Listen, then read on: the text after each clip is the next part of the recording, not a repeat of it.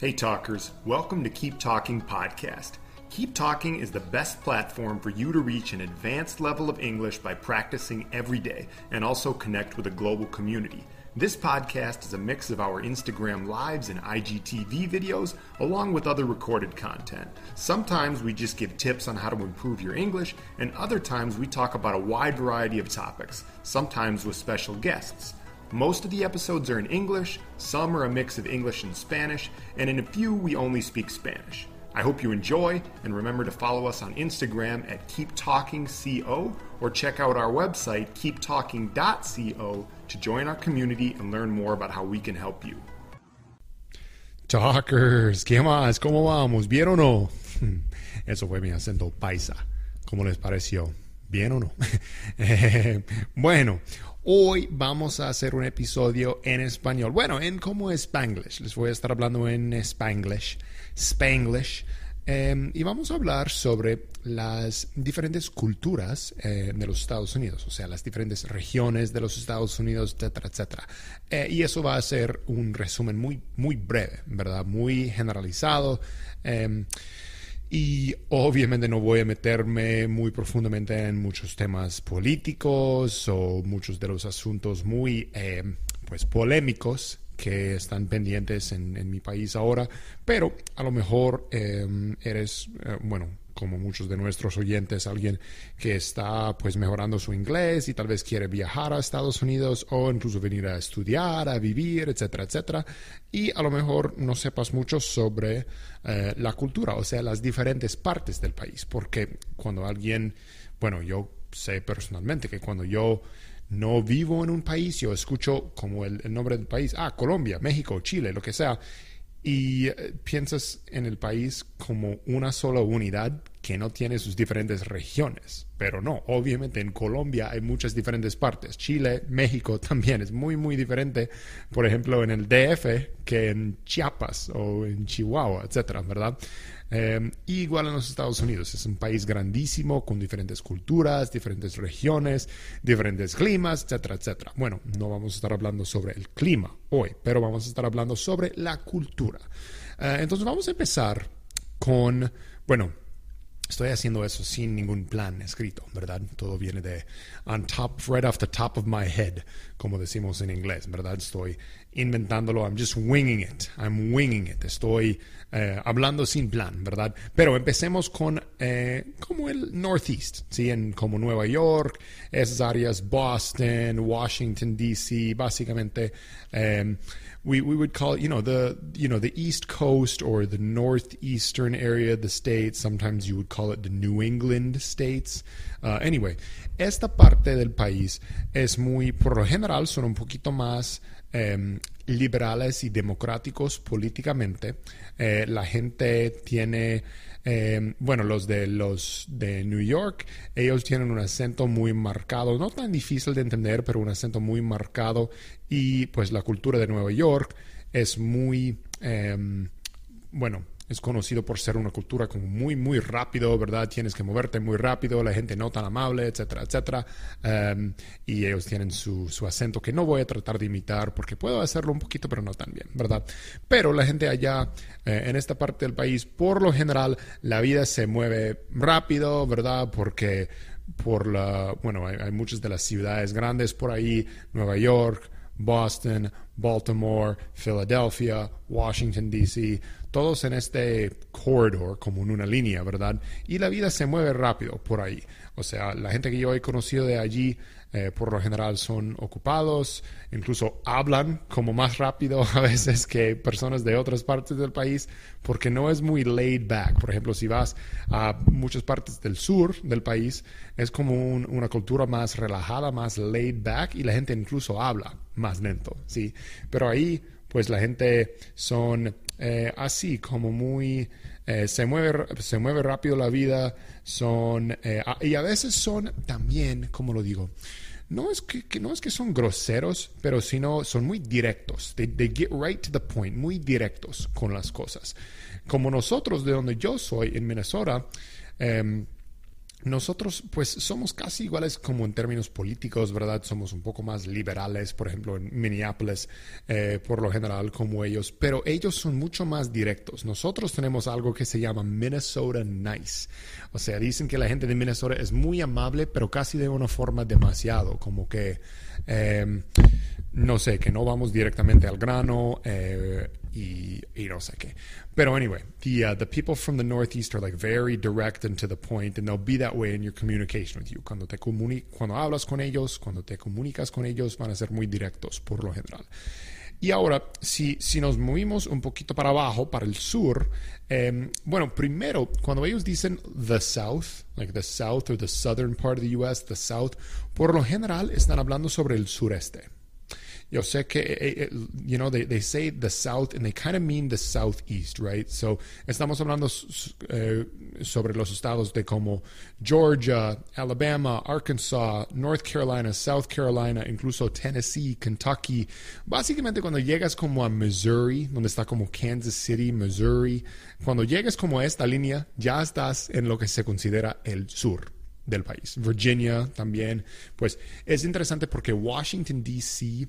is, it's right up above Virginia. O sea, básicamente no es parte de Virginia, pero como básicamente en Virginia casi, sí, en Virginia. Y eso no se considera el sur del país, pero como el sur de Virginia sí se considera como sureño. Y la cultura de allá, pues primero ellos tienen un acento muy, a real southern accent, a southern drawl. They kind of talk a bit like this. It's not exactly like this, but this is my best way of doing an impression of it. Hablan un poco más lento, hablan con ese acento, etc. Y bueno, les puedo decir, no tengo mucha experiencia, pero yo creo que hay más racismo, digamos, que existe en esta parte del país que en otras partes. Florida es como casi parte de eso, pero es como una excepción porque, no sé, es un poco diferente de la cultura de los otros estados del sur, que sepa yo. Pero bueno, este es el sur del país y obviamente la cultura, pues el clima es mucho más caliente. La gente a veces son muy, muy como amables, pero se dice, según lo que he escuchado, hay mucho más como racismo en esta parte del país también. Y sin hablar mucho sobre la historia y la política, bueno, solo voy a dejarlo así, ¿verdad? Y luego, bueno, cuando vamos como más al medio, Texas, es casi, bueno, como dije, no voy a hablar mucho sobre la política y del COVID y nada más. Es que con la respuesta al COVID, Florida y Texas casi están como en marcha para separarse del país y ser sus propios mini países. Porque Texas, sabes que Texas es tan grande de tamaño que casi podría ser otro país, ¿verdad? Y hay chistes y, bueno, muchas cuestiones sobre eso, ¿verdad? Pero Texas es muy interesante. Mi mamá es de Texas y casi hablan igual, casi tienen igual este acento sureño. Obviamente, pues hay mucha influencia latina, mexicana en Texas también, y la gente por lo general es muy amable. También hay, especialmente en Texas y muchos estados del sur, incluso del Midwest, hay esta cultura de armas, porque muchas personas quieren tener armas para poder defenderse. Y claro que eso es algo más como republicano políticamente, querer defender la segunda enmienda, que es el derecho de tener pues armas para defenderte, etcétera. Y bueno, yo te digo sinceramente que en cuestiones de eso yo estoy muy como en el medio. Si deberíamos poder tener armas. Yo no tengo un arma personalmente, nunca lo he tenido como un ciudadano americano, pero si yo tuviera que como decidir definitivamente si yo creo que eso es bueno o no, de hecho, yo creo que yo diría que sí, que los beneficios de permitir a los ciudadanos tener armas si quieren para defenderse, en vez de no permitirlo, yo creo que deberían permitirlo. Bueno, probablemente acabo de perder algunos amigos aquí en el Keep Talking Podcast, ¿verdad? Pero porque esa idea no es muy popular, que yo sepa, mundialmente. Pero bueno, es algo muy polémico en nuestro país, etc. Ahora, ¿por qué? How did I get started on that tangent? ¿Por qué me desvié tanto? Bueno, el punto es que la gente como de Texas y el sur y estas partes, es más probable que ellos van a ser más, no sé, conservadores, republicanos y que van a querer tener, pues, armas para poder defenderse. Eso es como parte de la cultura. Y por lo general también la gente del sur, no tanto de Texas, bueno, no sé, tal vez sí, son un poco más religiosas. O sea, bueno, la mayoría son como católicos, a veces como luteranos. Yo soy luterano, Lutheran, por ejemplo, pero cristianos la mayoría. La gente tiende a ser un poco más religiosa en el sur. Ahora, en el oeste, the West, por ejemplo, California, bueno, es que California tiene varias partes, sí, pero por lo general California, especialmente hoy en día, es muy liberal, sí, o sea, que marihuana está permitido y qué más, bueno, no sé qué, muchas leyes, muchos políticos muy liberales, es un buen lugar para ir si quieres fumar marihuana, si quieres fumar y si quieres tener unas experiencias no tan tradicionales, cuestiones sociales, cuestiones del no sé qué, el sexo y qué más, pero bueno, son muy abiertos, muy liberales y con, bueno, desafortunadamente muchos problemas ahora también económicos y no sé qué más, y con la pandemia y todo el cuento. Y también son muy innovadores a veces porque tienen muchas de las grandes compañías como por ahí en Silicon Valley, Google y no sé quién más, etcétera, etcétera. Y luego al final tenemos como el Midwest, que es donde yo vivo, Minnesota, y los estados como de Iowa, Nebraska. Ahora, muchas personas en estas partes viven como en el campo, ¿verdad? O sea, primero, es muy diferente en Minneapolis, donde yo vivo, la ciudad, que la mayoría de Minnesota, o especialmente como Iowa, Nebraska, North Dakota, South Dakota e incluso Wisconsin al lado. Porque, bueno, la mayoría del tiempo en las ciudades de los Estados Unidos, las personas que viven en las ciudades van a ser más liberales o democráticas políticamente. Y la gente que vive más alejada de la ciudad, en áreas rurales, en los campos, etcétera, o en los bosques del norte de Minnesota y Wisconsin, van a ser mucho más, por lo general, republicanos políticamente y van a tal vez tener, bueno, pues, armas, más probable, legalmente, no estoy diciendo ilegalmente, estoy diciendo legalmente, y pues tener un estilo de vida más así, vivir en el campo y trabajar en trabajos manuales, trabajar en el campo, granjeros, campesinos, etcétera, etcétera.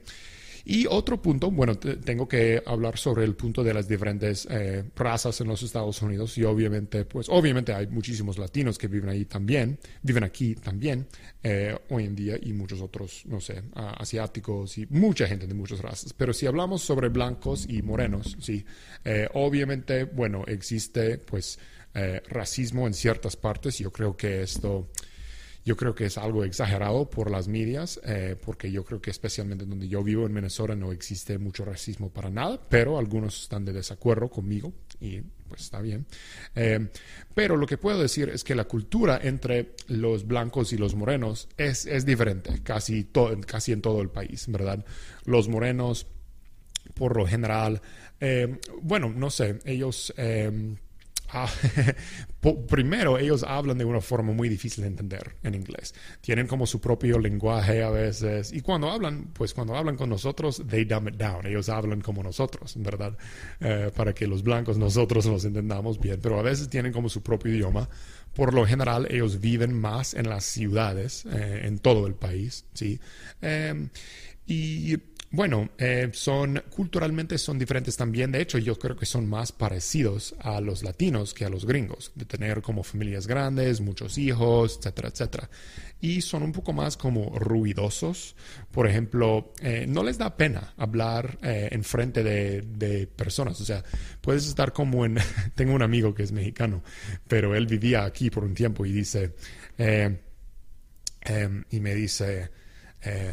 Sean, ¿sabes qué? No entiendo. Cuando yo estoy en el metro aquí en Minneapolis, o sea, los blancos siempre están muy calladitos, muy reservados, calladitos. Pero luego entra un moreno y y el moreno empieza a hablar por teléfono con algún familiar y cuenta su historia de la vida en voz altísima y todo el mundo lo escucha y no le da pena para nada.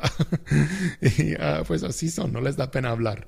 Y es chistoso a veces. Pero bueno, existen otras diferencias culturales también entre los blancos y los morenos.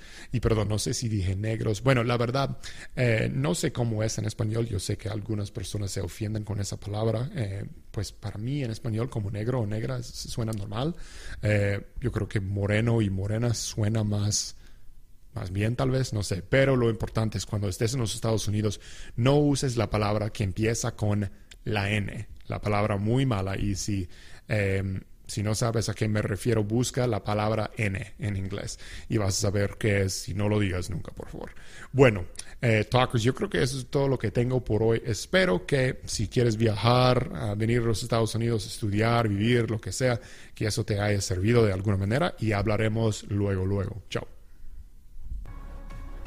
Thanks for listening, Talkers. Remember that Keep Talking is the best platform for you to reach an advanced level of English fluency and connect with a global community.